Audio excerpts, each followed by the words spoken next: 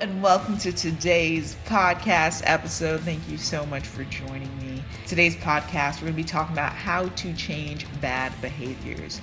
But if this is your first time joining me, my name is Alex Ray Taylor. You are listening to the Taylor Discipline Podcast. Here we talk all things behavior and attitude to set us up for the best advantage to attack our goals and sustain the results. So definitely stick around wherever you're listening, iTunes, SoundCloud, Stitcher, you name it.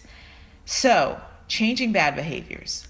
What I've come to understand and observe, and lately I've been in this whole kick on studying neuropsychology, and it's just super interesting. It's incredibly fascinating, is that when we want to change a behavior, one of the strongest ways, there's many ways to go about it, there's many different facets. This is just one of them. One of the strongest ways to do that is to make that behavior aversive in some way. Now, how do we do that? If we've been stuck into this behavior, obviously at one point it served us. Humans aren't that insane to do shit that doesn't serve us in some way at first, even though to someone else it may look like automatically doesn't serve us. We only start things because they serve us, even if that's drugs, alcohol, whatever it is. It serves us at first. Oftentimes later on it doesn't.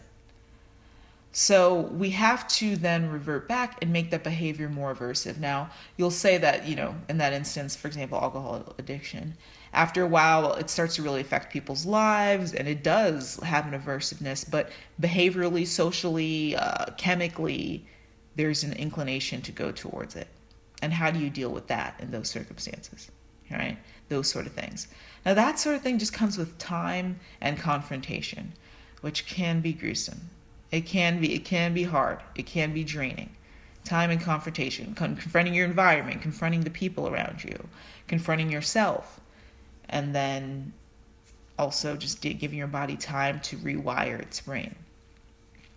But on a more conscious and internal, intrinsic process of changing this bad behavior, you got to make it aversive, and one of the ways you can do this, because this is one of the things people forget, that struggle with. They forget how bad it was. Maybe they're able to sustain abstinence for 1 day, 2 days, but then we forget how bad it was. We forget our dissatisfaction. So how do we keep the dissatisfaction top of mind?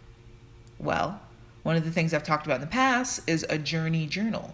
You can create a journal of writing out how it was to be, putting yourself in that state of, oh my gosh, this sucks, I can't wait for the day, some sort of salvation type journal. Or another twist on that is writing out how it will be in the future once you no longer feel cravings for this habit that you're a part of. Right? Another way to do it is negative visualization. Picture that behavior or that substance being full of something disgusting, something distasteful for you, something threatening to you. Associate your engagement in that behavior or use of that substance as having a large consequence. If I do this one more time, this may happen. And dramatize it.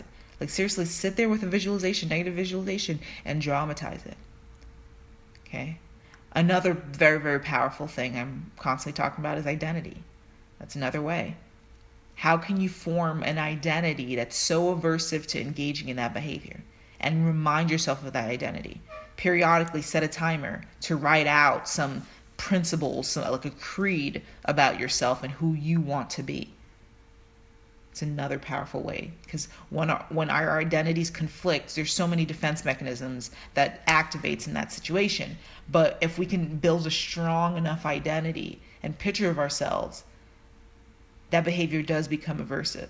It's interesting how you'll realize you become a lot more hesitant. Now, it's not to say that it's just an immediate cure. It's going to take some time, but I'm discussing how to shortcut that process.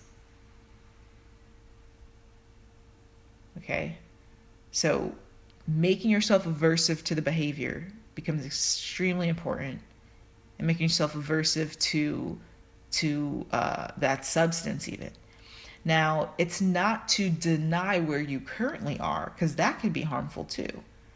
Not staying in tune with where you currently are in the transition, because the transition can be motivating. If you think, oh, the past 2 days, I was really, triggered to engage in this behavior, but the next, but those 2 days I didn't do it, and I'm on day 3. That can build up a sense of identity.